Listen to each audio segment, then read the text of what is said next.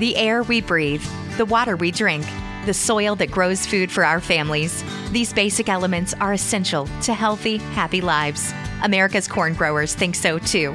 Across the country, they're pitching in every day and doing the work to produce food and fuel that is healthy in a sustainable way. Go to ncga.com to learn more about how corn farmers grow a more sustainable future for us all. That's ncga.com. Oh, motherfucker, you can't have my cornbread. That's for damn sure. Because if you try to take my cornbread, part 2 of my killing spree gonna begin up in here on your ass right now. If you think about my cornbread, get the taste out your mouth, that's for damn sure. Now, fuck him. Fuck that. Because I'm from New York City, goddammit. Nobody take no cornbread from me. And that goes for you and any other you motherfucking farmers wanna try some shit. You fuck around with me, it's gonna be consequences and repercussions.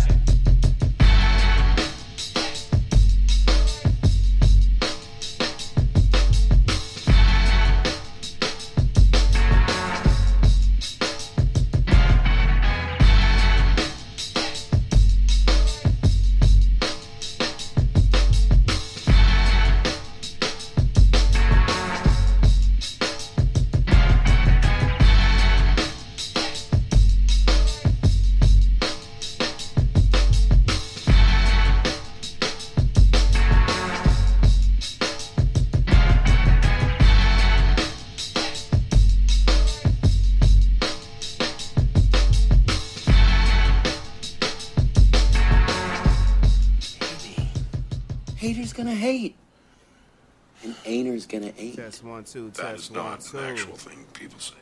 What's happening? What's happening? Maestro Styles, Trey Frazier. Welcome to another episode of the Barbershop Sports Talk Podcast. Welcoming all our first-time listeners and our week-to-week, our A1 Day Ones. We appreciate everybody for tuning in. Real quick, if you want to follow us on Instagram at Barbershop Sports Talk Podcast. You can follow me at Maestro Styles. You can follow Trey at Trey Frazier on Twitter.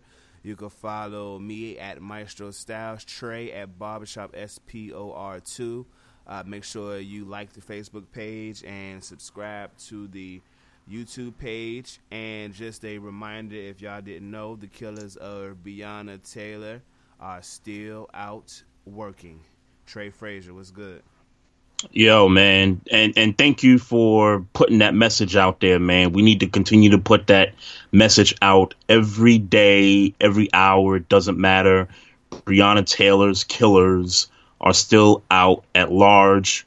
We need to have them arrested. We need to have them arraigned, sentenced, guilty, lock them up, throw away. So I appreciate that. But this week was pretty good. This was a pretty good week for me, man. I got to say, I'm proud of myself today. For the first time, I actually brought a gallon of water to work with me and drunk about 75% of the gallon. And I got to work on the rest of it tonight. I'm trying to do this, drink a gallon of water a day kind of a thing. So, it was worked out really good for me today. So got to say I'm proud of myself for that. Sir. Health is wealth, my brother. We got to keep on going. We got to stay alive for our babies and for the future. Yes, sir. Yes, sir. What's good, though? Man, ups and downs, ebbs and flows, such as life. I'm of course, good, man. Just ready to. Of course. Ready to do what we do every Tuesday, man. Yeah, that's right, man. And we got a lot of sports to talk about, man. Majority of them is back. As of last week. Yep. Yeah, man. So, if you want to take the reins today, man.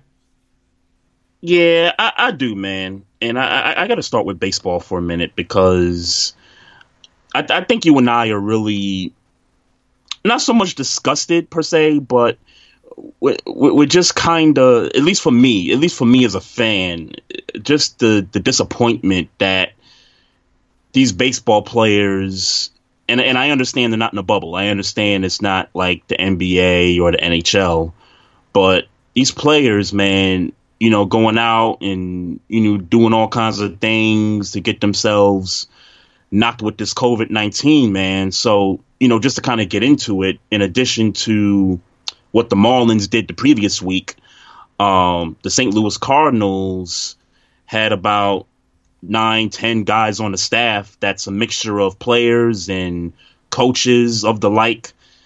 They tested positive for COVID-19, and as a result, and like we're seeing with the Marlins, they got to take games off. They got to take days off, and it's affecting other teams that's trying to, validate themselves for the playoffs. It's a short season, and teams that we think are going to suck actually might have a shot to get into this tournament. And you got these players. Real quick, I'm sorry go to ahead. cut you off. I just didn't know this, and I wanted to know. Obviously, it's going to be a short season, but how many games is it going to be in? Do we know? 60. 60. Okay, all right. I wasn't sure of that. It's a 60-game season, and I meant to update my blog. And by the way, folks, if you guys want to check out our blogs, go to barbershopsportstalkpodcast.com. I had posted one up a couple weeks ago with predictions for who I thought was going to make the playoffs in Major League Baseball. But since then, they've changed the playoff format to now 16 teams makes the tournament. So it's going to be 8 out of the American League, 8 out of the National League. And you best believe somebody who's going to suck or predicted to suck this year is going to make the playoffs based off of that. So, but yeah, Maestro, 60 games. And quite frankly, with the amount of games that the Marlins have missed, and now you're talking about the Cardinals missing games this week, you're going to have teams probably play 55, 56, 52 games and not really get to that 60-game mark. And that's really going to affect how teams make the playoffs, because now they're going by winning percentage. If you have a higher winning percentage than somebody else, despite the number of games you play compared to that team, then you get that higher seed if you got a higher winning percentage. And that's what really sucks here, is that players are, like the Cardinals, the alleged story is that the majority of those players went to a casino. And I don't want to speak for anybody that hasn't been to a casino since the shutdown and really since they started opening things back up. But in those casinos, you run into a lot of folks, man. People trying to make money, lose money, in this kind of climate where cats ain't got no job. Some cats who been gambling and losing money, still trying to get that money back, and you don't know where cats been. That's probably not the place to be at if you Major League Baseball and y'all trying to get this season in. But it's disappointing for me as a fan. It really is, because you're not really going to get to see everybody play equal games, because players are getting negligent with the situation. Yeah, man, and not just players and sports teams, but people in general. It's just a tough time to be doing this, which is why I've said now, like I've been saying for at least a month, it's not time. It's just not time. It's really not time. It's really not time. Hey, let me go back last week for a second, because I think we had a conversation about the potential of these players or the league doing a bubble situation or having 2 locations where these players could play. And if I remember correctly, you wasn't buying one of the variables that I made mention about in terms of why they couldn't do what the NBA was doing. And I couldn't remember what that was. Do you remember off the top of your head? I do not. Okay. All right. Because I kind of gave it some thought. And one of the things that came to mind is that since you got in, a few of these cities, New York, Chicago, and LA, you got 2 teams per city and you got 2 stadiums. Why not do 3 bubbles where you got all the East teams, National League, American League, play in New York, all the Central teams in Chicago, and all the West teams play in LA? You split those 2 stadiums, which means there's 10 teams, so you got 5 games. You split 5 games between those 2 stadiums. And doubleheaders work. If there's one thing I know, doubleheaders on the same field actually work. Triple headers, not so sure. If you could get like a third game in after, 2 games on the same field. But if they would have found a way to make something like that work, then maybe they wouldn't be in the situation they're in now. And I guess the only caveat to that is that New York is a bit suspect right now, even though, it's not as bad as it was when this whole thing first jumped off. And are they not doing out of conference play? They're not doing out of conference play. Okay. So like I said, so the Nationals, just to give an example, all the teams in their division, and they play the AL East. That's it. Mm-hmm. That's it. So, and that's the same thing with everybody across the league. West plays West, Central plays Central, East plays East. Interesting. And the other interesting thing about that, Maestro, is that when you're seeing these games being postponed because, in the case of the Marlins, they tested positive, and so they had to take a week off, it's easier for other teams to play other teams, like, in crunch time. You know what I mean? Like, so you had the Yankees play the Orioles last week, and they weren't even on our schedule that early on in the schedule. But because the Marlins messed up and they were supposed to play the Orioles, and we were supposed to play the Phillies. And remember, the Phillies were involved with the whole Marlins thing, too, because then they started to question themselves. So instead of that happening, we played the Orioles and were able to get some games in. So I think that's kind of unique in the fact that it was a good idea that they kept the schedule with all the East teams playing each other, because now the travel is not a big issue. New York and Baltimore, that's 3 hours apart. Philly's right there in the middle. You don't have to worry about, getting on a plane to go, cross country and all that. So I think that's what's unique about it is that they were still able to play games that they would have played had, these guys not test positive. Mm-hmm. And obviously they will make adjustments to those team schedules. Maybe, but I mean, off rip, even if we're talking about doing the bubble thing, then the whole obviously that whole quarantine thing has to happen, like, much like the NBA. Yep. And, again, not to say that, I mean, at this point, we're already underway. So it's like, are they willing to? They can't go back. I mean, or can they? I don't know. One way or the other. Yeah, it's a good question. Yeah, but I'm not my position remains the same. It's not time. Basketball neither, and I get, people were putting out that, they haven't had any positive testing since they've been in the bubble, and that's all fine and well.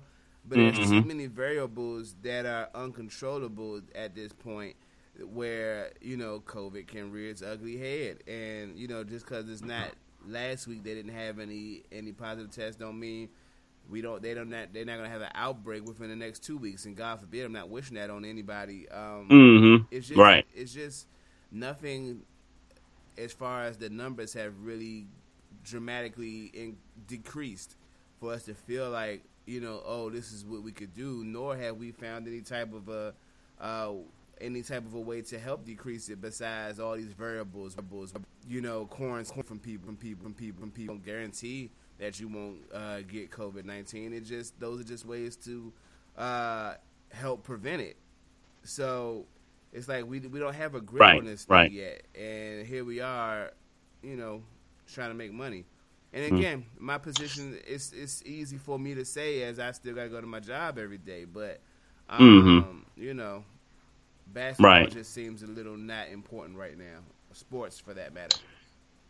Right. Here's why I think it's working in the NBA, and I agree with you that just because we've gone 1 week in the NBA, full of games, doesn't mean that somewhere down the line in the playoffs that an outbreak is going to happen, because I do think that there's a possibility that can happen if players don't discipline themselves, meaning if you got to leave the bubble, go to, or Lou Williams situation where he had to leave for a funeral and then come back, but, he's got to quarantine before he comes back. The reason why, and I'm sorry to cut you off, but I just want to make this point because it's important. Yep. If everybody did exactly everything they were supposed to, there's still no guarantee that an outbreak can't happen in that area. Agree.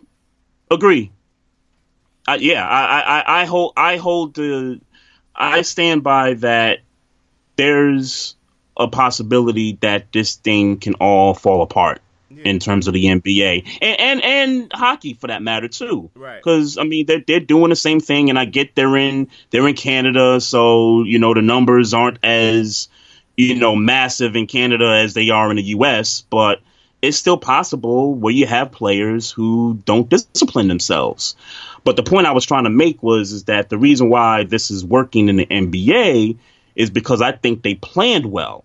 I think that when they set this thing up, this bubble in Orlando, they made sure that everybody that was coming here, and I'm not just talking about players, I'm talking about coaches, media, anybody that's, calling the games on TV, on radio, that kind of a thing.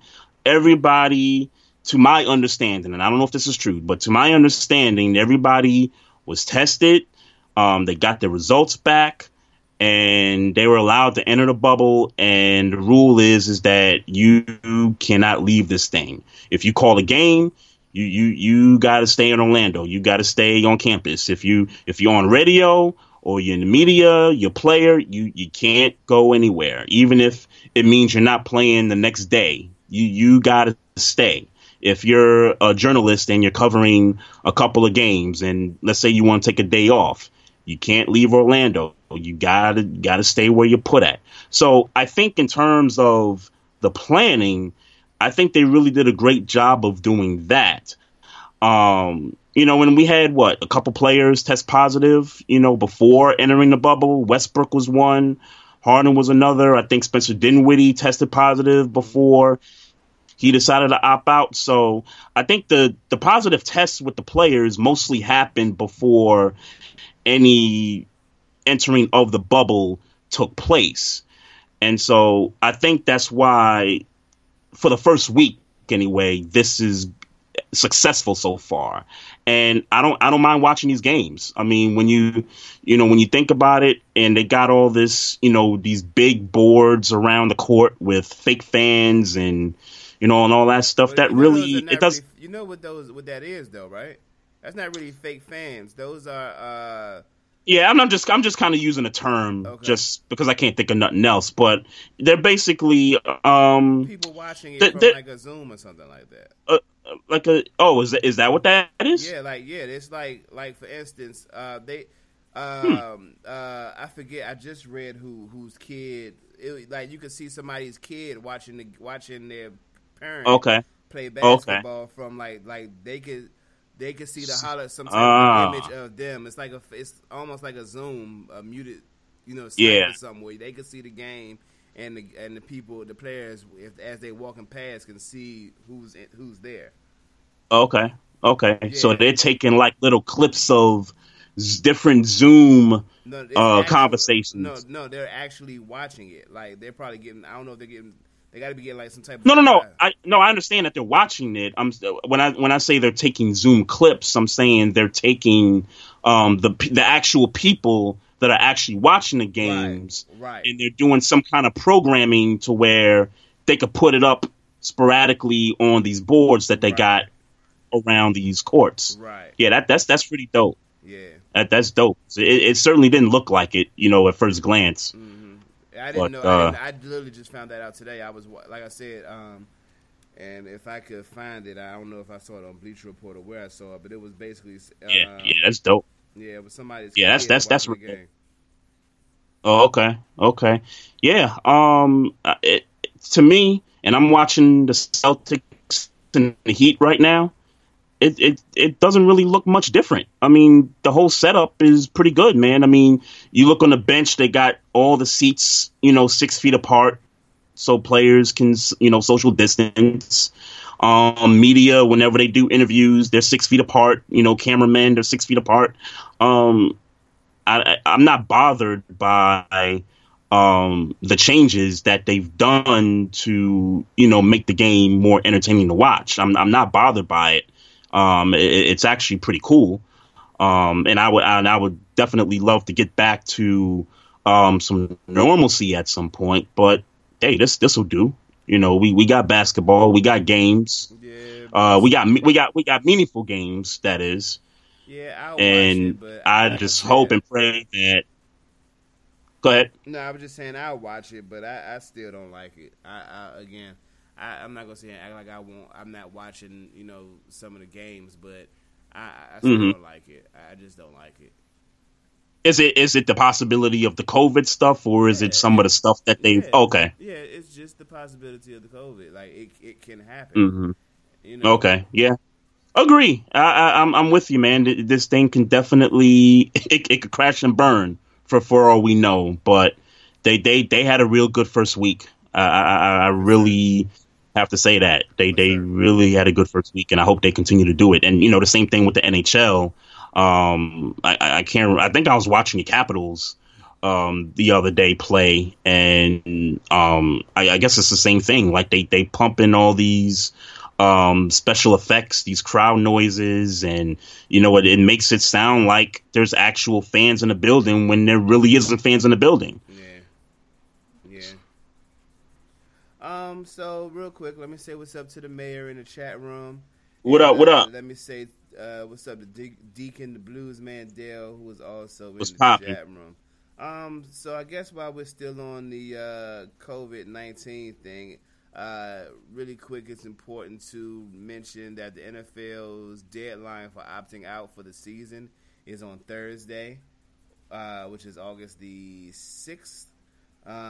So I guess you're not allowed to opt out after this Thursday deadline, if I'm understanding that correctly.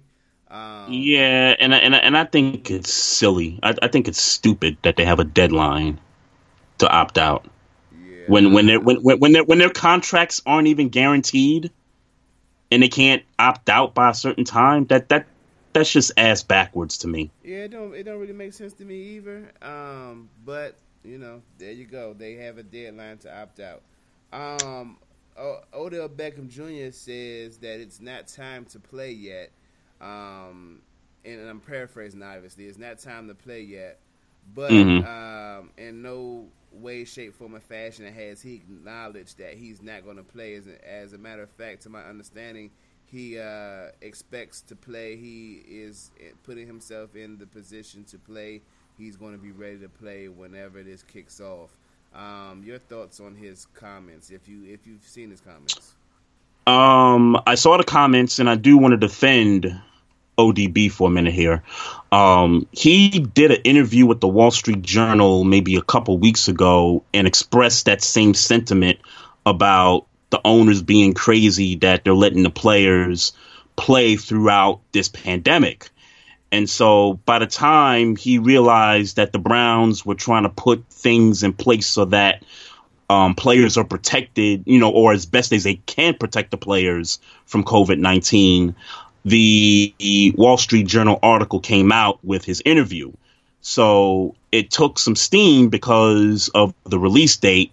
And, I just want to point that out there that it's not that Beckham. It's not that it sounds like Beckham's trying to, change his mind off the break. It's just that he mentioned that 2 weeks ago with somebody else, and by the time they released that, he realized, okay, maybe they're putting some things together. Maybe this thing can actually work in his mind. Mm-hmm. So I just wanted to defend him on that front. He's changed his mind? Do I feel like he's changed his mind? I don't feel like he. You mean yeah? I'm gonna shoot him bail. Like, come on. And again, I don't. I mean, if you're asking me, I really don't care. But does it not sound crazy for you to say? And this is again, if he hasn't changed his mind, it sounds crazy for you to say it's crazy that they're trying to make us play. And then you play, but then in perspective, I'm sure a lot of us would like to stay home and not work during this pandemic. But niggas got to make their money, and niggas want to make. They got bruh, they got $500,000 car notes, bruh. Yeah. Like, the dude's got to work. Dude's got to work. And I don't know what made him change his mind, or change his state. We don't know if he did, or at least I haven't heard. Well, no, he did. That's what I'm saying. He said that the Cleveland facility has put some things in place to make the players feel more safer from COVID-19. Okay. So he changed his mind based off of that. But because that article came out around that same time that he did weeks back, it made it seem like Odell was talking all crazy when it really wasn't that. So, let's be clear. If he stood by those comments, he wouldn't have been talking crazy. I agree with him. It's not time. And again, I'm gonna watch it until it until the end of the season, whatever point of the year that is. But this all of it, basketball, NHL, it all seems rushed. It all seems like we don't have the answers. And if it seems like I keep pushing this point every time we talk about COVID-19, because it's my true thought. This shouldn't be happening. I think what you're also doing, though, and maybe this isn't your intent, but I think what you're also doing is pointing out, hey, while things are going so well with hockey and basketball and it all is great and, everybody seems to be on board, let's not lose sight that one slip up, all it takes is one player, and the whole thing can just go to shambles just like that. But I just think it's just bringing awareness. But it's not even that, though, Trey. It's not just that. This could go sideways, period. That's what I'm saying. Yeah, well, not if no player slips up, if nothing happens, this can still happen. This outbreak can happen. Somebody can still get COVID-19. Give me an example. Well, I'm just saying because that I don't have an example. We don't know. We don't have all of the information as to how it can be spread. We just don't have all the information. There's so many variables as to how this works and how it can work. Okay. Based off of the information, though, and again, we're just basing it off of what the NBA has done and what media has done, so that they can enter this bubble and be safe. And look, if you got to use tons of hand sanitizer, so be it. You got to wash your hands 100 times a day, so be it. Here's what I'm thinking, and kind of the tail to your point. A player may not catch it and spread it. Let's say one of these players invites one of these Instagram honeys, into the room. That Instagram honey comes from some place outside the bubble. She might have something. She give it to that player, and that that player goes and plays, and next thing you know, bam, COVID-19 all over the court. I'm not talking about that, though, because you're still referring to somebody slipping up in that instance. I'm referring to if everybody did everything they were asked to do per the rules of being in that bubble. I'm saying that if everybody did everything the way they were told to do, that still doesn't mean that somebody won't catch it. They're basing this off of the information they gave, and that's all they can do. I get that. But that doesn't mean that all of the information is right. I feel like I just want more. I feel like the bubble, just a bubble, isn't enough. I feel like we need to have answers if something happens. Anything. Anything. We know because it can happen. They say it's not per se airborne. That's what I've heard somebody say. It can happen from, just somebody speaking to another person close, in close proximity of somebody else's face. But if it, I don't know. Let me be clear. I don't know. I'm trying to, because I was trying to help you there to kind of give an example, because with the information we got, and I understand that some of it may be a little skeptical, but it sounds to me like once you're in the bubble You're not gonna get it.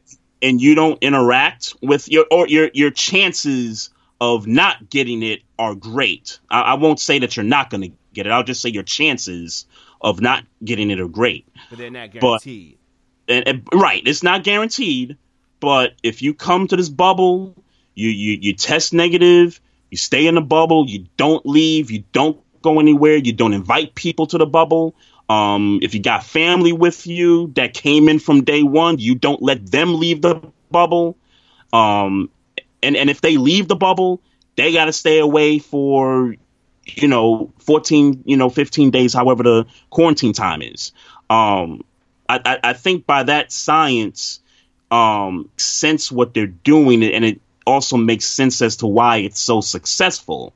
I think the way that this can all blow up if, again, I think somebody goes out and contracts it by something or someone, and they bring it back to the bubble. Yeah. I mean, I won't stretch the conversation much further. You're saying, what I hear you saying is that you're confident that everything will be fine if everybody does what they're supposed to do. I'm saying that I'm confident. You're confident, yes. I'm confident, but I'm also I'm siding with you because, I mean, with players and with other people, and again, let's know what we're dealing with. You're dealing with about almost 500 people in this bubble, so to get 500 people on the same page, that's challenging in itself for everybody to follow protocols and things like that. So it takes one person to be disobedient and for this whole thing to just shut down completely. But now you're saying that it doesn't necessarily have to be a player. You're just saying have to be anybody in the bubble messing up. I'm not talking about players specifically. I'm saying that if you're in, I'm not worried if anybody in the bubble, player, staff, reporter, family member, etc. If everybody does exactly what they're supposed to do, I'm still concerned about it happening. About somebody catching it. I'm still concerned about it. And because I'm still concerned about it, I don't know that this is the time for it. And I guess I'm saying to that point, you're still concerned despite that, because again, you're dealing with multiple personalities. You're dealing with a lot of people that have to follow the same protocol. Right, but I hate to keep cutting you off, but you're missing my point. I'm saying that it's not for me. My concern is not solely based on what people do. If everybody, it's what who does. It's what does. It's what I'm not. I'm concerned about what this virus does. This virus is unpredictable. Just because you're in a bubble doesn't mean you're safe from this virus. So you're saying this virus can travel, is what you're saying. You're saying it can travel without someone possessing it and bringing it someplace. That's what I believe. I don't know that to be true. I don't have all the information, but I'm confident that they don't have all the information either. So I feel like until we got a better idea of what happens and how this thing works, we shouldn't be playing sports. So through air, you have a belief that this thing can just spread through air without anybody contracting it, anybody bringing it. I think it's possible. Okay. And I've heard people say that it's airborne. I've heard other people say it's not airborne. So we don't have, and I. So it's conflicting information. And I get it. And I get it's a game of telephone. Right. That's always the case. Exactly. So I get that it's a game of telephone. I'm just saying, for me personally, I don't feel comfortable with people playing sports. I get it. Yeah, you've made the best precautions you can make in order for it to happen, and I'm even going to watch when I feel the urge to watch a game. I'm just saying that I don't feel comfortable with it, and if it was my choice, everybody would still be sitting at home. Yeah, and you have players made their choice. You got players in the NFL, opting out. Players in the NBA have done the same thing, and really all across all sports. Like you just had one of the Mets' best players just up and leave without telling the team that he was leaving just a few days ago. So I totally get, people's concerns, fans like yourself that, care about the well-being of players, more than anything else. I care about the well-being of shit getting back to normal. That's what I care about, and that's not to say I don't care. My agenda is how can we be safe and go back to normalcy, and if all I keep hearing is that the way to normalcy is, social distancing, quarantining, staying in the house when you can, and this doesn't seem like a stay in the house when you can situation. It's not essential. It's or in the views of many others, sports is not essential. Sports is not essential. And I agree with that statement. It's really not essential, but the money talks. Yeah, here we are. Here we are. The money talks.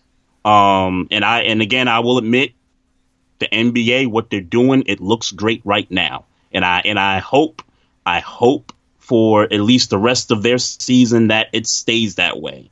I don't want nobody catching anything. I don't want this thing to, go off the rails. If it does, then so be it. They got to do what they got to do. And the same thing with baseball. If they end up shutting the season down, then so be it.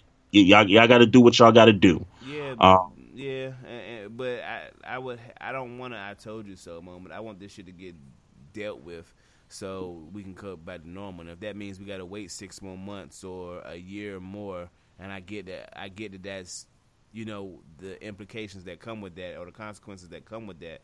But if that's what we need to come back to normalcy, we'll recover like we always do when in crisis. But this is being rushed. I feel. I just feel like this is being rushed. Yeah. So, in other news, short news, Dwayne "The Rock" Johnson is officially a part owner of the XFL. Congratulations to him.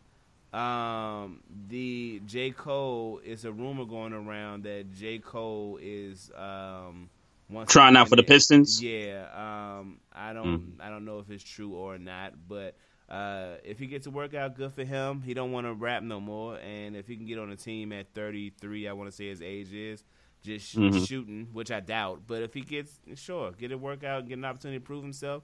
I don't know how old Master P was when he got his opportunity to play in a couple of preseason games, but if he that's funny. I was just checking out that documentary. When did that thing come on? I think it came on Sunday. Wednesday. Oh, the No Limit joint you talking about? The No Limit joint. I yeah. haven't even watched it. I gotta catch up because I forgot all about it. Oh yeah. That stuff. Some good stuff, man. Some good stuff, man. Yeah. Got to play catch up on that. But hey, I want to get my thoughts on this Rock thing with the XFL. And look, I'm all about your money. Scared money don't make money. I'm all for that. XFL has not had a very, good history lately. Well, probably due to the virus. And COVID, COVID has something to do with it. At least this year has something to do with it. I'm just kind of going back in history. It failed once. They tried, and I get this was a different sport, but the AAF tried to do the same thing, and that fell apart before they even get to a playoff situation. The XFL, and people have talked bad about the XFL. I thought the XFL did a really great job before the shutdown. I really thought they did. And again, I'm just going about a history of it. That's a lot of money to be investing into the league. Shout out to The Rock for, putting his bag out there for that situation. I just hope it work out for him. Yep, 100%. Are you familiar with the TCU situation? I'm not. Well, so what's going on with TCU? So in short, TCU coach Gary Patterson is in some limbo for allegedly calling a player named Dylan Jordan, calling him a nigger. Now, as the story progresses, they said that it wasn't that Dylan Jordan. Some teammates came into the coach's defense and said that he didn't call Dylan Jordan a nigga. He said the word nigga, and Dylan Jordan came out and said, yeah, you know, that's what happened. He didn't call me nigga, but he did say nigga, using it in context, basically saying that Dylan Jordan uses the word nigga in meetings, and he was telling him, in some form of fashion. However, Gary Patterson was telling the story. He used the word nigger in context, telling the story, and he's in limbo for that, which he should, by the way. I for the life of me, the fact that we still these types of stories still surface, where you thought that it was okay for you to say nigga, even in context, even if you weren't saying it to someone, the fact that you thought that you could say that and it'd be cool and then not be leaked, and it's just like, come on, bro. Like, it's just like, and you know what? Even if you were saying it in context, Gary Patterson should be fired. Yeah, I'm just kind of reading through some of this stuff now. I got a headline up here where it says he apologize for repeating the racial slur. The apologizing is not enough. Not in this situation, not in this climate. Yeah. Go ahead. No, I'm sorry. And it's just, again, it's like, bruh, come on, man. Like, are you not aware of what's going on in the world? Are you not? And forget it. If it was if none of this was not happening in the world right now, like, come on, bro. How many times do we got to go down this road? How many examples do you need to see of where white people saying that word is just not going to work for you, and that it's not going to work for you in your favor? No matter what the context is. No matter what the context is, what the situation is, the only time it works is when you're doing something on TV and movies. It's the only time it works. Is you can't say the word. You just can't say the word. And it's like, my God, damn. Why do we got to keep reporting this? Why do these stories have to keep popping up? Like, how ignorant or how arrogant do you have to be for this to keep happening? So he should lose his job, which I don't believe he will, but he should. I believe the players at some point should send a message, and whether that's you boycott a game or two, you kneel, you sit or whatever. I think the students should all, and I'm not just talking to black students, I'm talking white students as well, allies, whoever. They all need to send a message to this guy and to this university, because if this university has its mind made up about keeping this guy around, then they're just as guilty as Gary Patterson is. I would boycott. I would kneel. I would send a message if I'm every one of those students on that football team that we're not going to tolerate this. Yeah, and there are reports of students skipping practices and players speaking out against him, saying it out of context that way. But yeah, TCU's gonna have to do something. And I understand that Gary Patterson is a successful college coach, and he's been he's won coaching awards in his time there. He's been there since like 2000, I think. 20 years. Yeah, I just read that. Yeah. So, I get it. You're an accomplished coach, but it's like, dude, that means it's just like, for me, that just says to me more. You understand what this climate is. You've coached black players for at least 20 years. Have you been saying this all along, or was this an isolated incident? And it's like, if it's an isolated incident, it's like, dog, you've been here too long to be this stupid, and you should pay the price for your ignorance. Yeah, Gary Patterson, he's got to go, man. And this goes for any university. If y'all really about this change, like, the NBA is, Major League Baseball, Roger Goodell, if he genuinely means it, if you're about this movement, then y'all just gonna have to employ some kind of cancel culture at some point. Like, these coaches getting away with this stuff for years and years, and this might not be the only incident, Maestro. He's been there 20 years. Yeah. Who knows if he said the word nigga at any other time during his coaching career? Yeah, all I'm saying is if Nick Cannon can get fired the day of or the day after for his comments, which was an opinion that was being called, or even if it was an ignorant opinion being anti-Semitic, if he can be fired the day of or the very next day, then I don't see what's taking so long with Gary Patterson being fired. I don't see what's taking so long. Yeah. No, I hear you, man. He needs to be fired. He should have been fired yesterday. I hear you. Hey, I know this is off topic. I wanted to get your quick opinion about this since you brought up Nick Cannon. So I'm on Instagram and I see a post from Kevin Hart, who posted a picture of him on the Ellen show. Mm-hmm. Now, you aware of the situation that's going on with Ellen? In short, people have come out, old staff members have come out to speak about how other staff members, I didn't even recognize that they were speaking about Ellen mistreating staff. I thought they were talking about staff members of the show mistreating black staff members of the show. Or let me ask you, am I correct in that? Yes, you are. Because I interpreted the same thing, that it was Ellen mistreating people on the staff and not staff treating other staff so well. Okay, so I had it that Ellen wasn't doing anything. It was the staff members of her show treating other. That's how I read it. It was so. Got you. I didn't know that Ellen was guilty of anything. Okay, yeah, got you. So Kevin Hart posted this picture of him and Ellen while he was on Ellen's show on his IG, and he's basically, and I'm not going to read the whole thing, but he's basically sticking up for Ellen, and asking for all the hate to stop and all the negativity towards her to just kind of end soon. And so Katz is getting on Kevin Hart because they're saying, hey, you sticking up for Ellen, but how come you not sticking up on social media for Nick Cannon? Mm-hmm. And, those two got a pretty good history with one another. He's been on Wildin' Out numerous times. To my understanding, this is per Kevin Hart, Nick Cannon's been to his crib, plenty of times. And I don't know. And Kevin Hart addressed it, too. He did a video and he said, look, man, just because, I didn't stick up for Nick Cannon publicly doesn't mean I didn't do it. And I think he's right about that.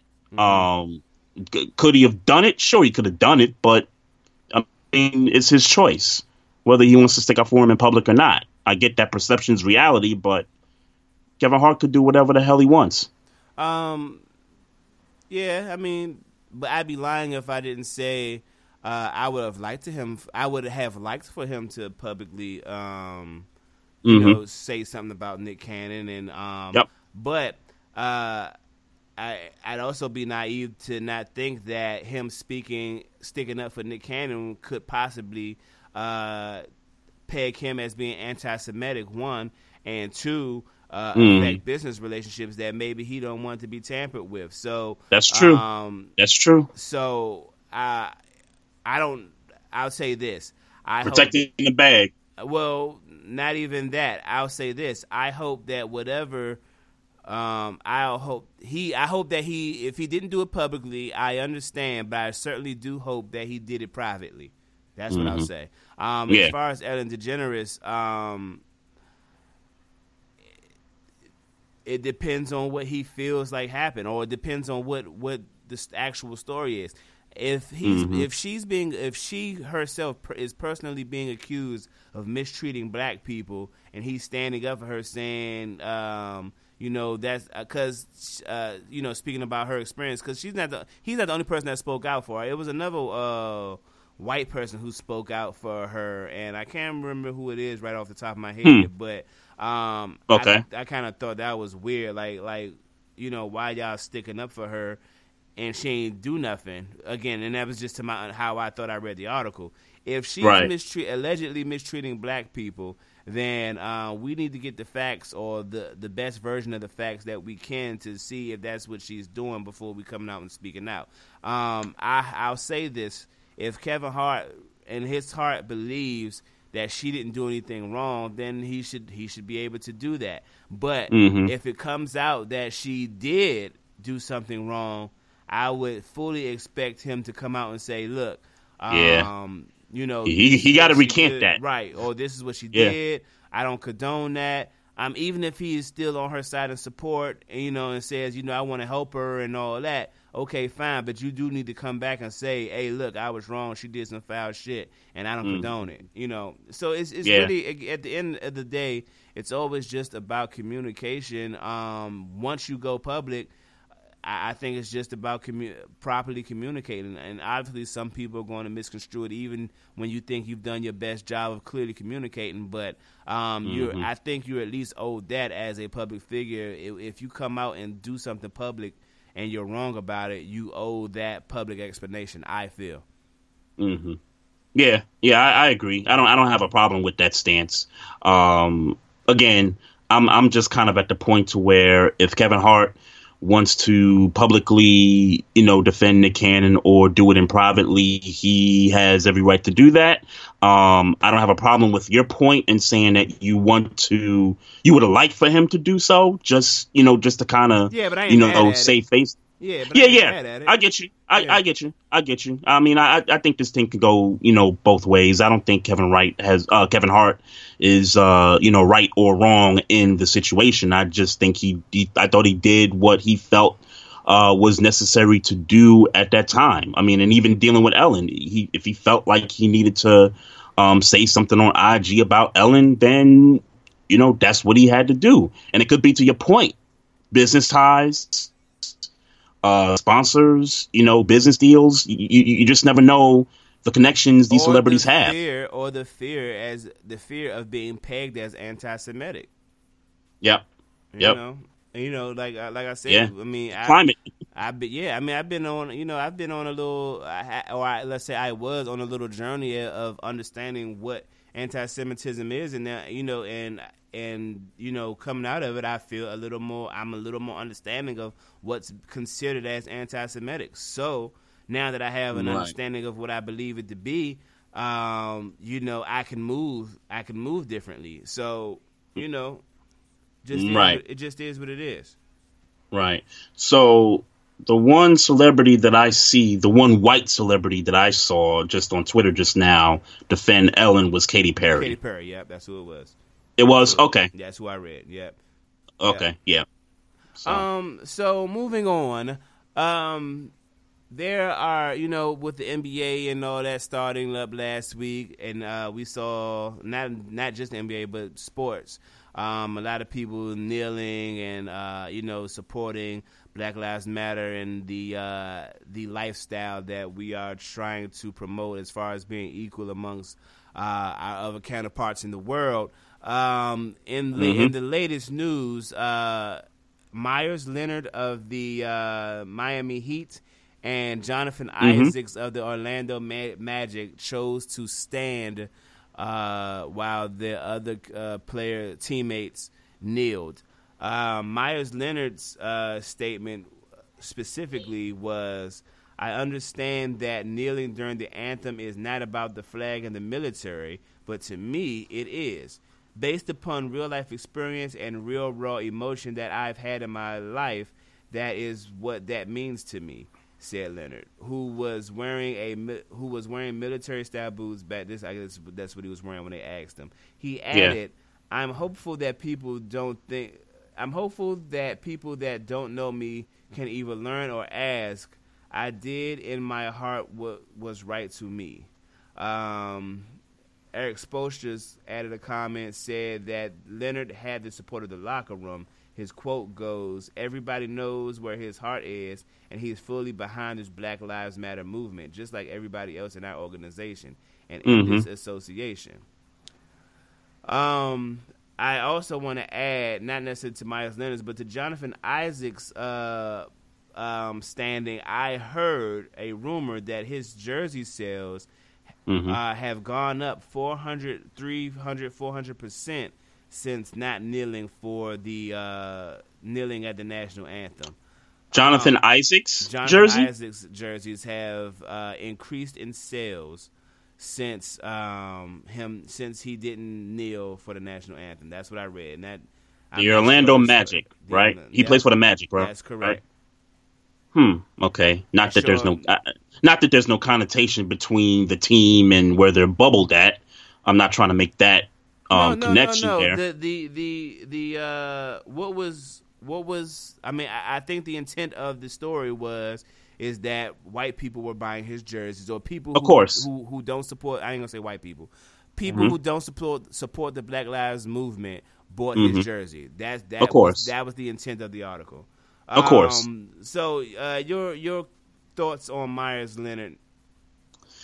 Yeah, I didn't know about Myers Leonard. I knew about Jonathan Isaacs, and unfortunately, he tore his ACL in a game, a few days ago. I did see that. And a lot of folks on social media were kind of having fun with it, like, he didn't take a knee, so God took his knee for him. Like, y'all. Yeah, like, come on, y'all.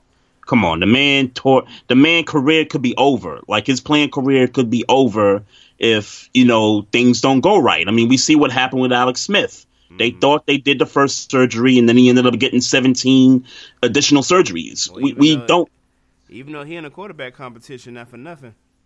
Sure. But, I mean, we don't know what's going to happen to Jonathan Isaacs' future right now. All we just doing right now is just hoping for the best that, this guy, gets healthy, sit a year off and then, get back in the gym real soon.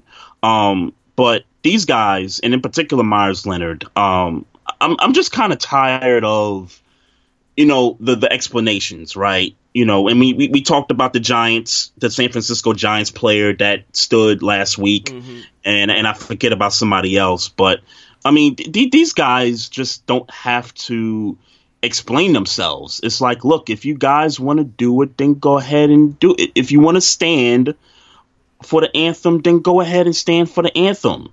I just hate it when people justify their reasons for doing it, and the reasons are so silly that it just puts a bigger bullseye on your back than if you just said nothing at all. Just if you don't want to kneel, don't kneel.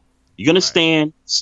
Right. No, you get no smoke from me. Well, but if you try to just, and I'm sorry to cut you off, but you do understand that this is a hotbed subject. So, of course. So the idea is, or at least the initial idea is, that if you don't kneel, then you don't support black people, and if you do kneel, you do support black people. So when a person stands, much like when people kneel, a certain connotation is implicated, and when those things are implicated, they're going to ask questions. If your entire team is kneeling in support of Black Lives Matter, and you are the only one, the question has to come.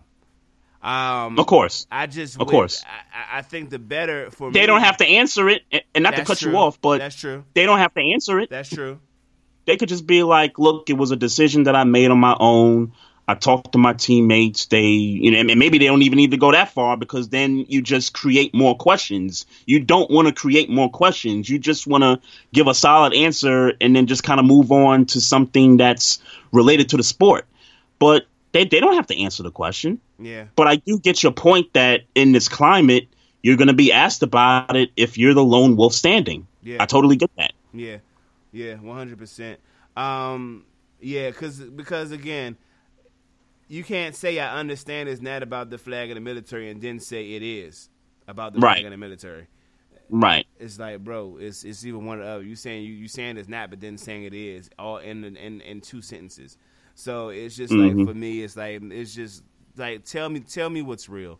Tell me what's real. Right.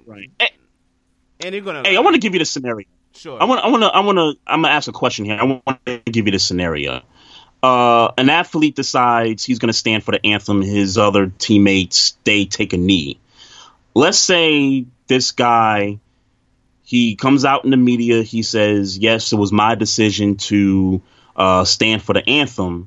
And then this guy goes out the next day, and let's say this guy donates $1 million to HBCUs or other African-American programs that help with the uplifting of black people in this country.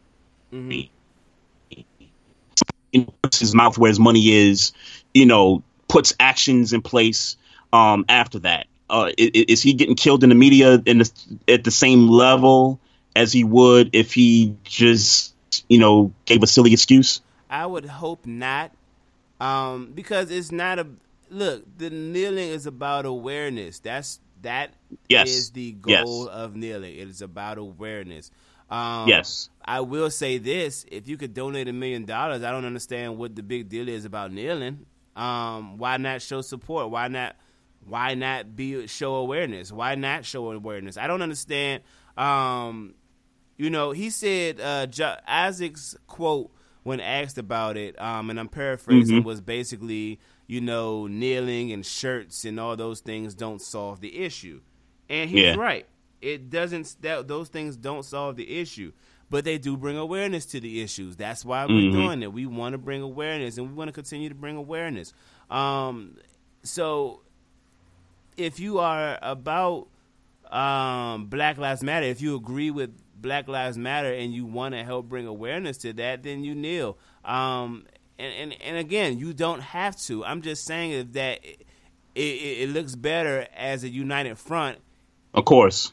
It just looks better. And if you agree with those terminologies, why not be a united front about it? And then come out and say in your interviews, whenever you get interviewed, that, hey, look, this is all cute and all, but kneeling and shirts and all those things don't get the job done. So I am in turn going to help by donating $1 million. I'm not saying that's what Jonathan Isaac said. I'm just saying that in that situation, if you got $1 million, if you got $20,000 to spare, then it's like, hey, I'm putting my money where my mouth is. But if you want to do that, you might as well just kneel. You might as well just do both. In my opinion, you might as well just do both. I don't see what the big deal is.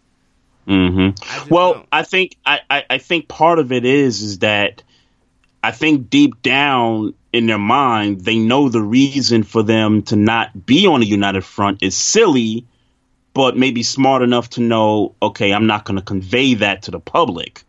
I'm just going to, do my thing charity-wise and give to the Black community and, show my actions through that point. Yeah, and that's okay, by the way. I just, me, Maestro, I don't understand that logic. Like, it's a simple gesture. And I'm not saying that kneeling is a very, very simple gesture for a cause that you believe in. That's a very simple gesture.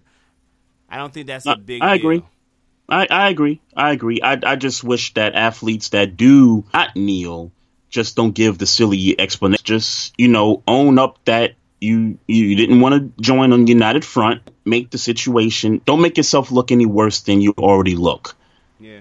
That's kind of where I'm at with it. Jonathan Isaac looks crazy. I mean, he looks crazy. He just did. Myers Leonard, though he a white man, he looks crazy. It just is what it is. Yeah. Yeah. I mean, that was unfortunate that happened to him, though. You don't want to wish that on nobody for certain. I don't care, what the guy did, prior to that. Yeah. Like, you just don't wish that on nobody. I hope he gets, well soon off of that. But man, I don't know how much NBA you've been watching. I know you're on the front of just it's not a good idea that these players play. I was just hoping to get into some, what we thought about, how these guys look on the court and everything like that. Well, I can offer a few points, but I'll admit that I haven't been watching a whole bunch of basketball. Specifically, the Washington Wizards stink. That's my team, so I feel the nerd. Now, Bill's not there, right? Bill is not there, and somebody else missing too. But Bill is not there, and we all know that the Wizards will go as he goes. So it just kind of looks like we're out of our league playing basketball. I did watch the Lakers look like the Lakers played the Clippers last Thursday, I want to say. And I did catch that, some of that game. And let's be clear, the Lakers look like the Lakers, and they just clinched the number 1 seed today, if I'm not mistaken. They look like the number 1 seed. in addition to that, though, and I'll kind of rephrase your statement. Everybody looks like everybody. Like it doesn't seem like teams have, taken a step back. I mean, Cats is still scoring. There's still a lack of defense being played in these games. Like I was watching the Rockets and the Mavericks the Friday night, and either they tied or they broke the record for most points in a half. Yeah. For like 160 points or something crazy like that. So these teams are actually are who they are. I don't see much difference with the exception of maybe Brooklyn, and that's due to, guys opting out, guys testing positive. They really don't have all their horses, to really go, make some noise. But I'm sure in those guys' heads, they just want to get these 8 games over with and just, get a jump out of the way to leave the bubble, because that's exactly what's going to happen to the Brooklyn Nets once they get into these playoffs. They're going to get swept. Well, I definitely want to highlight the guys who look like they're putting in the most work. Anthony Davis is putting in work. James Harden is being James Harden on his front. Yep. But I want to point this Bo, who I wish the Wizards would have drafted. Bo. That's the guy with this. Is that the guy with the Celtics? No, or am I thinking about? You're talking about Taco Fall. Oh, that's Taco. That's Taco. Okay, yeah. Bo is Manute Bol's son, who played. Yeah, I know that. Yeah, but he's playing with the Nuggets, and he's blocking shots. He's handling the ball. He's shooting 3-pointers. He's him and Nikola Jokic playing off each other. Yep, the Joker. Man, it's going to be something to see if they keep both of them together along with that backcourt. This is going to be interesting, to say the least. It's going to be interesting. Yeah. And LeBron, And look, is LeBron your MVP this year? No. Okay. No. Yeah, more Anthony Davis, right? Anthony Davis, and I've been in conversations with people about this, and I totally understand why LeBron is getting all the notoriety, and it's obviously he's LeBron James. Some people still consider him to be the best in the game. Y'all gotta take a look at Anthony Davis's stats right now. Yeah. They're slightly better than LeBron's stats right now, minus the assist numbers. Everything else, I mean, from block shots per game, points per game, rebounds, Anthony Davis is, doing his thing.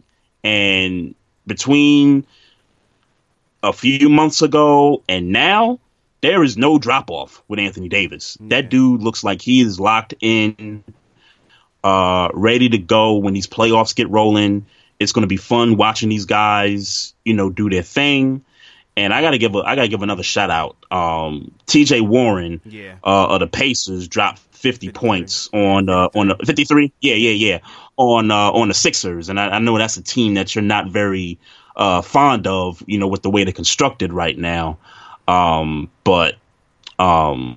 But yeah, shout out to that dude, man. He did his thing that night. I didn't know nothing of him. I knew he existed, but I didn't know anything of him. So for him to put up 53 the other night, much respect.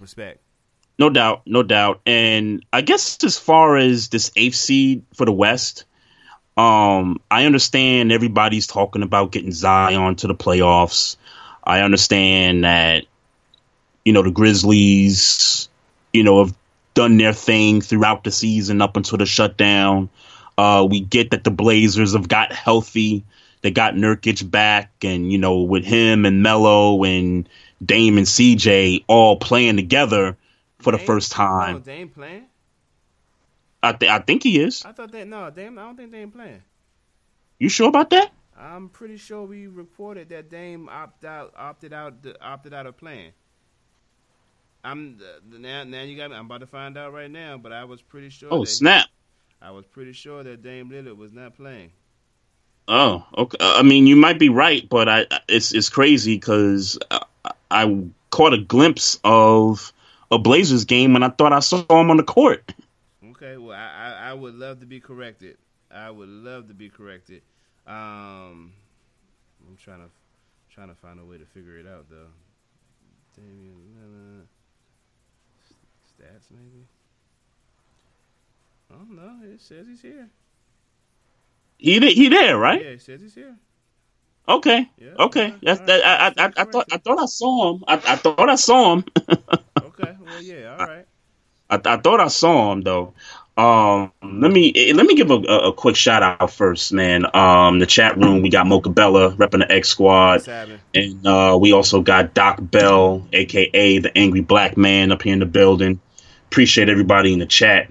But the thing I was going to get to in regards to that 8th seed, so everybody's talking about the Pelicans, the Blazers, the Grizzlies, and niggas is sleeping on the San Antonio Spurs.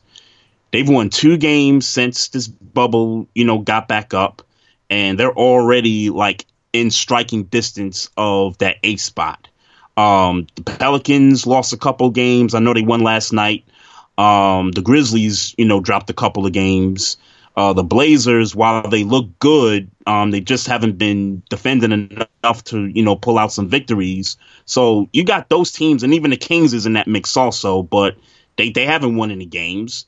And when you look at that bottom part of the West, the one team that sticks out right now in this first week of the bubble is the Spurs. It's like we slipped on the Spurs. Look, well, I'll tell you why. For me, I'm sleep on the Spurs. Let's say they make the 8th seed. They going home. I mean, there's no debate. And they're being swept. There's no debate there. They're being swept. There's no debate there. But they're being swept because there is nobody on that team that can steal them a game. There's nobody on that. So I'm sleep, and I'm definitely sleep on the Spurs. Whereas if you talk about you don't think Coach Pop can get one? I don't. Okay. Okay. And it's not his fault, but I don't. Okay. I'm gonna go on a limb. I think Coach Pop can get him one. Yeah. If that series happens. Yeah, I don't think he'll get him one. I just don't. Okay. I think they'll be swept. I think the other teams in the pool, ideally the Memphis Grizzlies or the Pelicans, got a better shot at making a more interesting series than the Blazers. I'd even give the Blazers a better chance of getting a game. I'm high on the Grizzlies winning at least one game in a series against the Lakers. I'm high on them to do that. And then I don't even know about that because Jaren Jackson is out for the year. He is? Yeah. He just played yesterday? Happened. Just got reported today. Wow. What was the injury? Let me find it for you. Because he was balling. Yeah, I know. That's Jaren Jackson. That's crazy. I just saw Jaren Jackson done for the season, suffering that's a meniscus, crazy. Suffering a meniscus tear. A meniscus tear. That is crazy. Damn, yo. Yep. Yeah. I'm gonna have to. Yeah, I don't know about the Grizzlies now. I mean, they lost 2 games with Jaren Jackson in the lineup, but now that he's not there. Yeah, I don't know. I don't know. For some reason, and I do want the Blazers to get that 8th spot. Just kind of, with the information you're telling me now, I kind of want to get the Blazers, to get that 8th spot because I think Melo could show out in a couple of playoff games against the Lakers. They might could make some noise, but I'm not sleeping on San Antonio to get that 8th spot. And you and I agree. Once they get there, they going right out. They going right out the bubble. So so there's nothing to discuss there. Yeah, and see, I'm not interested in watching sweeps. I want to, So give me somebody that actually got a shot at winning the game. Mm-hmm. Yeah, I agree with you, man. Mm-hmm. Have you watched any Bucks games since this restart? No, I saw your boy Greek Freak trying to sun Harden the other on a rebound. Yeah, that's the game I watched the other day, and I gotta tell you, man, if Eric Bledsoe and I get I guess he's trying to heal from an injury or something like that, but if they don't got Eric Bledsoe, they not making the finals. in the East. Because the one thing that I noticed, in particularly that game, I watched the last maybe 3 minutes of that basketball game, and there should be no explicable reason as to why Chris Middleton is bringing the ball up the floor. There's just absolutely no reason that should happen.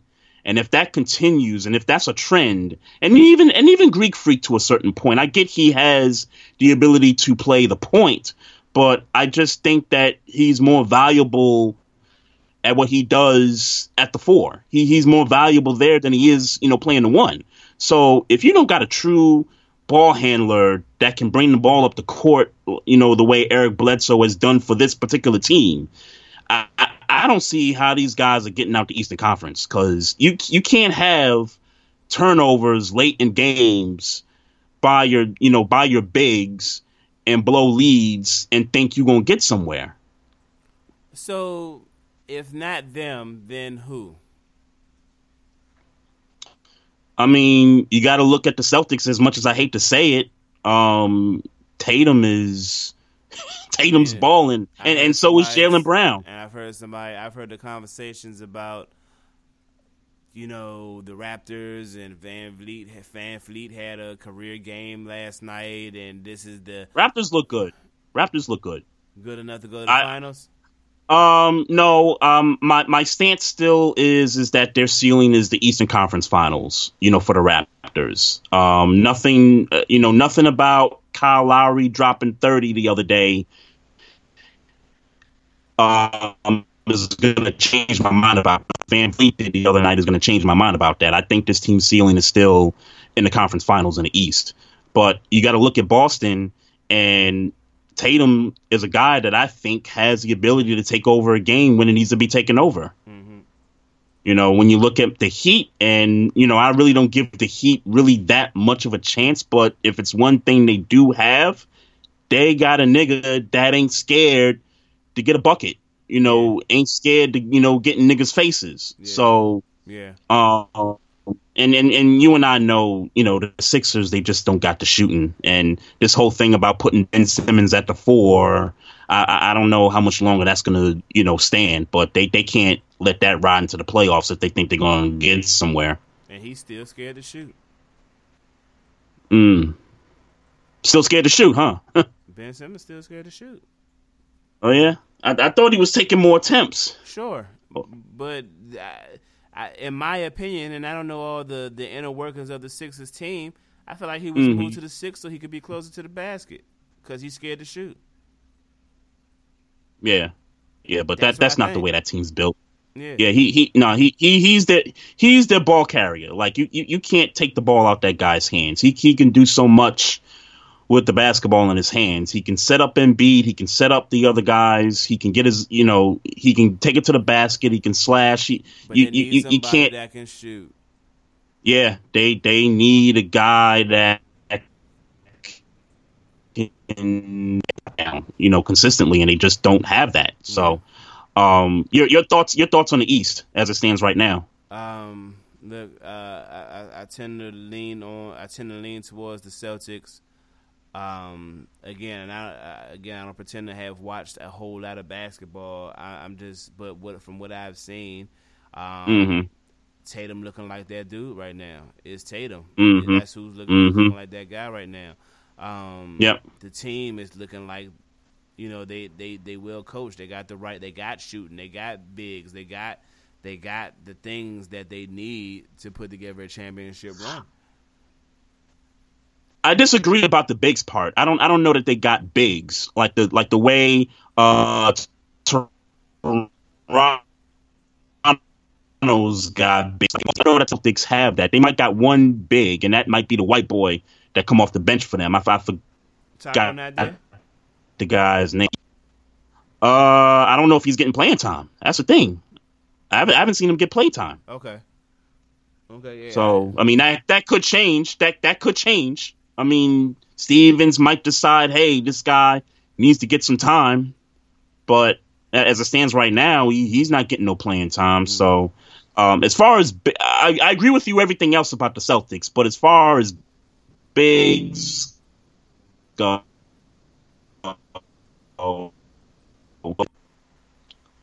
and that's probably going to be their biggest downfall. Them being the Celtics, is that if they got to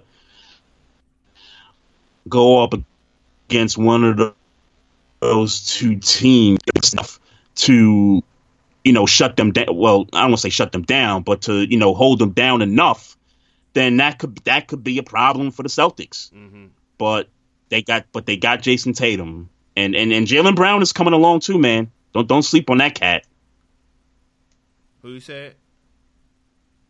Jaylen Brown. I think Jaylen Brown he's coming along really well, man. He's playing some good basketball too. And Kemba Walker. I don't want to leave Kemba Walker out because he's getting a little bit of playing time. They're watching his minutes. I think as the playoffs start, I think he's going to get more minutes. So then I'm looking at as far as and that's another guy that. Which roster are you looking at? The Celtics? Yeah. And Enes Kanter is who you left out. Okay. Yeah. Enes Kanter. He doesn't defend very well, though. That's the thing about him. He don't defend very well. Historically, he just like when he's in when he was with who was we with the Knicks when he was with us he couldn't defend.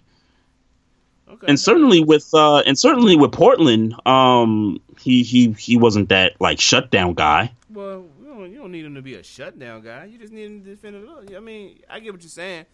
I would just but we know he's capable of scoring. I don't know how you feel about Robert Williams, who plays the 5 sometimes. He's not a traditional 5, but okay.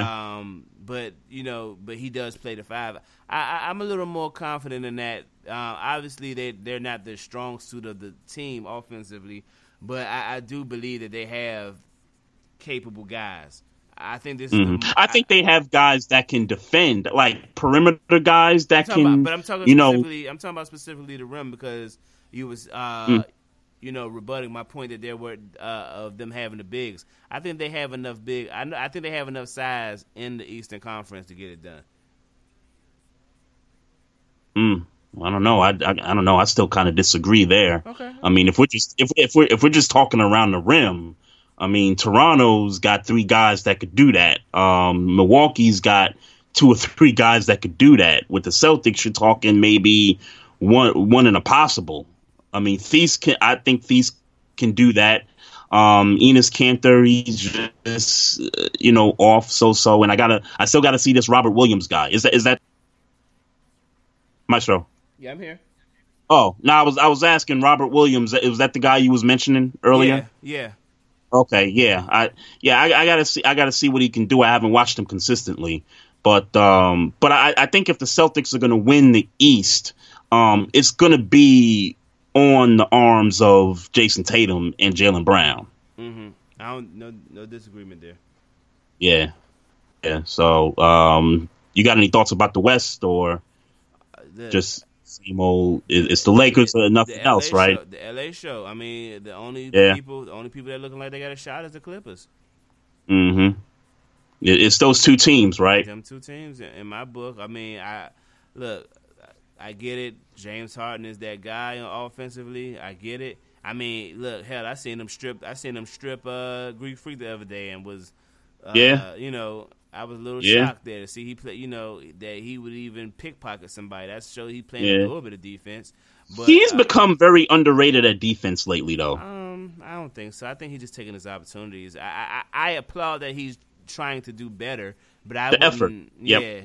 I applaud that he's trying this now, but I wouldn't say he's gotten so much better. He's just putting the necessary effort in, which is good. Which is good, by the way.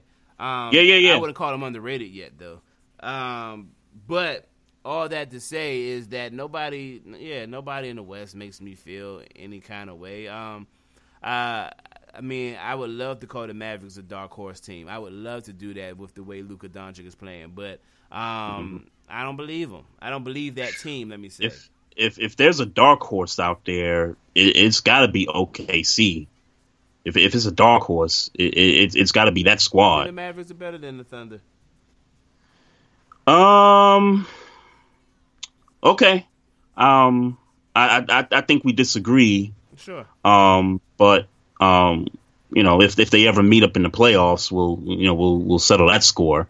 But when it comes to somebody that can run an offense, OKC's got that. When it comes to shooters, they got that. When it comes to having a couple of guys protect the rim, they have that.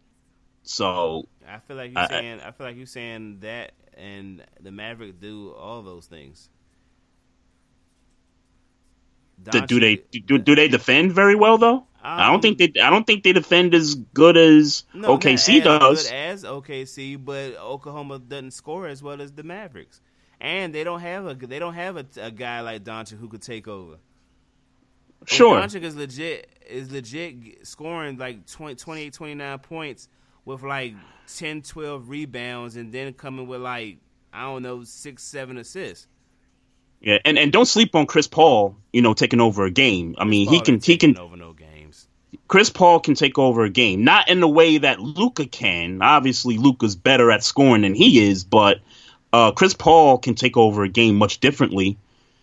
I wouldn't sleep on that. I'll be honest with you. I thought that the Thunder would be a lottery team. That was my prediction going into the season. Because I thought that they would start off so bad that Chris Paul would have won it out of there. Mm-hmm. And the fact that, they started so good and, they're a good team. Yeah. Like, they're not breaking the team up at this point. So they going to go in the playoffs and ride with who they got to ride with. But they role players. They got some good role players, man. They have a good team. Gallinari's a good role player. The dude that they got from the Clippers, Shai Gilgeous-Alexander, that dude can shoot. Dennis Schroeder can come off the bench and he can play the point. Yeah, I'm not disagreeing with you. I just don't. Mm-hmm. I think when the asses get tight, it's going to be Luka Doncic, and it's not going to be nobody else on the other side. Okay. Hey, Luka got to prove it for me, though. 100%. But if it's anybody, he's got the potential. I agree. He's got potential. And I don't see any. And I don't believe Chris Paul. I've seen Chris Paul do it. When the last time you seen him do it? Huh? When the last time you seen him do it? Probably when he was with the Clippers. I mean, he really couldn't do it with the Rockets because James Harden was the dude that was doing it. He could if he was looked at as a guy who could do it. Yeah, but when you got James Harden, you don't have to do it. Yeah. He don't have James Harden on the OKC Thunder right now. Yeah, he's not that. He's just not that guy. I don't believe he's that. And let's be clear, he's still a good point guard, a very good point guard. But but he's not that guy. He's not that guy anymore. He won't score in bunches for you, but when I mean take over a game, you're talking about he'll get guys open, all that. But get guys open. And he'll take his shots. He will take those shots. In the past, I've seen this cat do that plenty of times. But it won't be enough against. If it's a scoring fest, it won't be enough. And you know my. What's your ceiling for the Thunder? Yeah, what's your ceiling? Maybe a first round. Maybe past the first round. Okay, so maybe. A second round exit. Yeah, maybe. And okay. And look, I haven't even looked at the seed. I haven't even looked at the seeding yet. So I mean, then you got to tell me who would look like they might play. If they played the Jazz. See that's not an easy out for them. It's not easy. I agree. Not easy. I would give them the edge though over the Jazz, but it's not going to be easy. I don't know if I would. I in fact, I would say that's a pretty even matchup. Mm-hmm. I agree there. That's a 7-game series. And then for me, who do I trust when the ass is getting tight? Do I trust Chris Paul or do I trust Donovan Mitchell? Have we seen Donovan Mitchell do these kinds of things? I can't recall, and I think Donovan Mitchell's has potential, and I think he's an up and coming great player. I just haven't seen the cat really have a moment like that yet. Of course, but because he's so young, I always shoot him. I always shoot him bail when they're young and they look like dogs.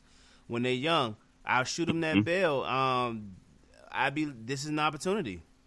Mm-hmm. This is an opportunity. Rudy Gobert is a dog in the paint.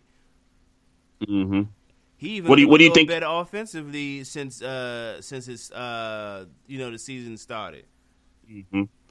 What chances do you give the Thunder against somebody like Denver? I don't know if they beat Denver either. Mm-hmm.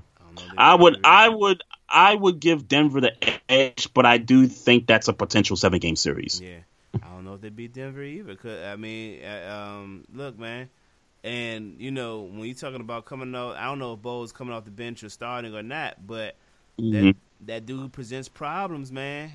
Mm-hmm. I mean, their roster is deep anyway. Yeah, that presents problems. I know everybody want to talk about Chris Paul getting a jumper over him, getting a mid-range jumper over him, and that's that's your highlight. But it's like that situation ain't going to turn out enough for Chris Paul to have a show-out game. Again, when asses get tight, who's going to be that dude when all the sets ain't working, but you need a bucket? Who's going to be that guy? Yeah, Chris Paul has been that guy. You know what I mean? Chris Paul has been that guy since the New Orleans Pelicans. Chris Paul is done. He did it with the Clippers a few times too, man. That dude is a pit bull. He works. Yeah, I'm not disagreeing about his game, but he works. Mm-hmm. He plays true point guard. So he'll look for the play within the scheme before he's, you know what I'm saying. And if like I said, when the asses get tight, is he gonna be that dude that breaks out of the set just to get a good shot up? Yeah, I think he'll be that dude because he's broke that set plenty of times. I do believe that. I don't have a recollection of that. That don't mean he's gonna make the shot. That don't mean he's gonna make. We need him to make the shot, bro. Asses is tight. I'm not gonna talk about him. No, well, I've seen guys try to take over a game or try to get that shot, and I've seen guys pass it off. I've seen guys turn it over, i.e. a Jeff Teague, and you know how I feel about that cat. Exactly. I'm talking about guys. I've seen guys do that and not even get a shot off. Chris Paul is going to get a shot off. Yeah, but I ain't talking about just getting a shot off. That's not taking over a game. I'm talking about a dude that's getting buckets when asses is tight. Sure. That's the Chris Paul. Chris Paul ain't built. He won't take over. He won't take over a game in that fashion. But if the game is close and you need a bucket, he can get you that bucket. He's not going to do James Harden. He's not going to be LeBron or. But I'm talking about those guys because again, my motto, and we talk about it all the time. My motto in the NBA and particularly in the playoffs is that when there's always them situations in series and in games where asses deep in the playoffs, get tight, and there has to be somebody that's going to say, you know what, none of this shit the coach is drawing up is working, and we need a bucket. Mm-hmm. And that cat is either going to get the bucket or get fouled and get 2 free throws. Chris Paul doesn't come to mind in that category, and is Donovan. If you ask me, he should. I don't see how you feel that way. Who's better at getting to the rack, Chris Paul or Donovan Mitchell? Who's better at getting to the rack? Chris Paul or Donovan Mitchell? I mean, who's better at getting to the rack? Who's better at getting to the rack, Chris Paul or Donovan Mitchell? I mean, to me that's a tough one because I haven't seen Donovan Mitchell, do that enough. That doesn't mean get to the rack. Luka Doncic or Chris Paul? Oh, Luka Doncic is better at getting to the rack, but he's also great at driving attention away from the perimeter. Also, my point is that to my point. When the asses get tight, there has to be a guy who's going to either get to the rim and get a basket or get to the rim and get fouled where he's shooting 2 free throws. And Chris Paul is not the person who comes to mind in any of these situations against the Mavericks, against the Jazz, against really whoever in the Western Conference you want to name. Nobody. Chris Paul, if there's 8 teams in the playoffs, And Chris Paul is, if he's not number 8 of those types of players, according to teams, then he's like number 7, depending on who you feel can do that for the Spurs if the Spurs make the playoffs. So you think the Jazz, the Nuggets, the Rockets, obviously, you and I agree the Rockets are going to be better equipped and will do it more so than the Thunder will. Who am I missing out of that group? I mean, the Hornets. The Hornets? The Pelicans, I'm sorry. The Pelicans. You like Brandon Ingram. I like Brandon. I like Brandon Ingram. If you're talking about the Grizzlies, obviously you're talking about Ja Morant. Ja Morant. If you're talking about I mean, the list goes on. If you're talking about the Nuggets, Jamal Murray, you know Jamal Murray about that life. If you're talking about you can go all. If you're talking about the Blazers, you know who the guy is. So it's just a matter of who's that guy for the Thunder, and the only team that don't seem like they have a guy is the Spurs that's in this hunt. Next to and you feel like the Thunder don't have that guy. I'm not. I'll buy that. If you're calling Chris Paul your guy, he's not on the level of any of those other guys I just mentioned. I agree there. In that dynamic. That's what you need. You don't need a guy who's gonna work within the offense. Chris Paul is a point guard in the truest form. He's probably like one of the last true point guards left in the game. He's the dude that's going to run the set. Yeah. But everything you just said there, I agree. But in today's NBA, where it's more isolation based than anything, especially in the moments, we're not looking for a guy who's going to look to run the set. We're looking for a guy who's going to get a shot or get fouled. That's my point. But that's my point. Chris Paul in the past, and again, we're talking experience here. And I appreciate mentioning the younger cats, the Mitchells, the Morants, and the Brandon Ingrams, and I appreciate that, and I hope that at some point in their careers they become those guys. There's just something about experience when it comes to situations like we're talking about. But Chris Paul has been that guy for at least 3 years. If you're saying he was that way in with the Clippers, he hasn't been that way for 3 years. Doesn't mean he can't flip that switch. Sure, of course. But even if it doesn't mean. But even if you're basing it on the regular season, I'm sorry to cut you off, but I mean to. Even if you're talking about in the regular season, we're not speaking about Chris Paul in that light. Even in the regular season, yeah. If it comes to a situation where you need a basket, and I'm not talking about taking over a game to the point where you need 5 straight possessions where the ball's got to be in this guy's hands. I'm not talking about that. I'm talking about it's a close game. You need a basket to win the game. Chris Paul is going to just be like, look, forget running a set. We need a basket. I'm that nigga. I'm going to be the nigga to take this shot. Yeah, but you're talking about... He's going to do that. But you're changing the situation now. I'm talking about specifically guys who take over games when asses get tight. I'm not talking about one shot for all the marbles and the cookies. I'm talking about a guy who, when it's time to separate and asses getting tight, and we need to assert our dominance as a team. Yeah, you need 10 possessions. You need 10 possessions where the ball is in this guy's hand. I don't believe Chris Paul every possession. Yeah, I get what you're talking about. Well, I mean, but you forget one shot. I'm talking about when ass is getting tight.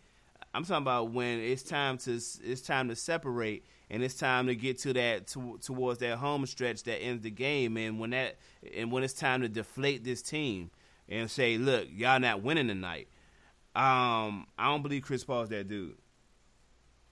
Okay, yeah, we disagree on that one, sure. But all right, all right. I'm out of topics, man. Yeah, I'm out of it too. I was hoping this could be an hour show, but we went over 40 minutes, so. Oh man, you should. I wish you would have told me that in our little pre-prod. I definitely could have made this be an hour because I was looking at it like, damn, we about to be an hour. I definitely could have made that happen for you. That hour went by real quick though. I ain't gonna front. No, it didn't. Well, not on this end. Oh, okay. On this end, it felt that way, but yeah. Good show though. Yeah, yes sir. Look, man, everybody in the chat room, we appreciate you for listening, and shouts out to everybody who's gonna listen on demand. Thank you. We appreciate the support. Follow us on Instagram at Barbershop Sports Talk Podcast. Follow me at Maestro Styles. You can follow Trey at Trey Frazier on Twitter. You can follow me at Maestro Styles. You can follow Trey at Barbershop SPOR2. He's pretty active there. Make sure you like the Facebook page and subscribe on YouTube. For Trey Frazier, this is Maestro Styles, and this has been another episode of the Barbershop Sports Talk Podcast. We'll see you next week. Peace.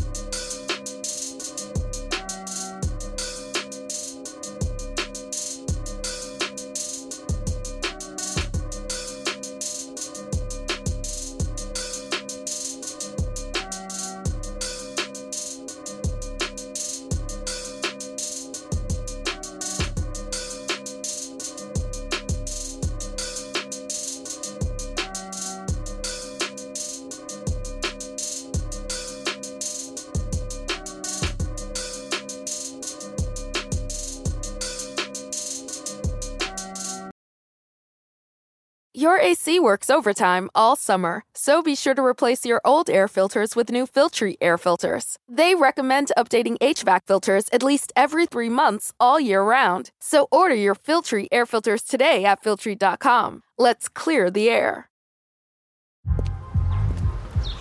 The only thing better than grinding all night for your side hustle is your roommate picking you up with Mickey D's breakfast. The perfect pickup deal.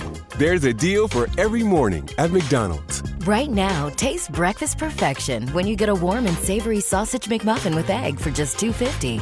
Price and participation may vary. Cannot be combined with combo meal.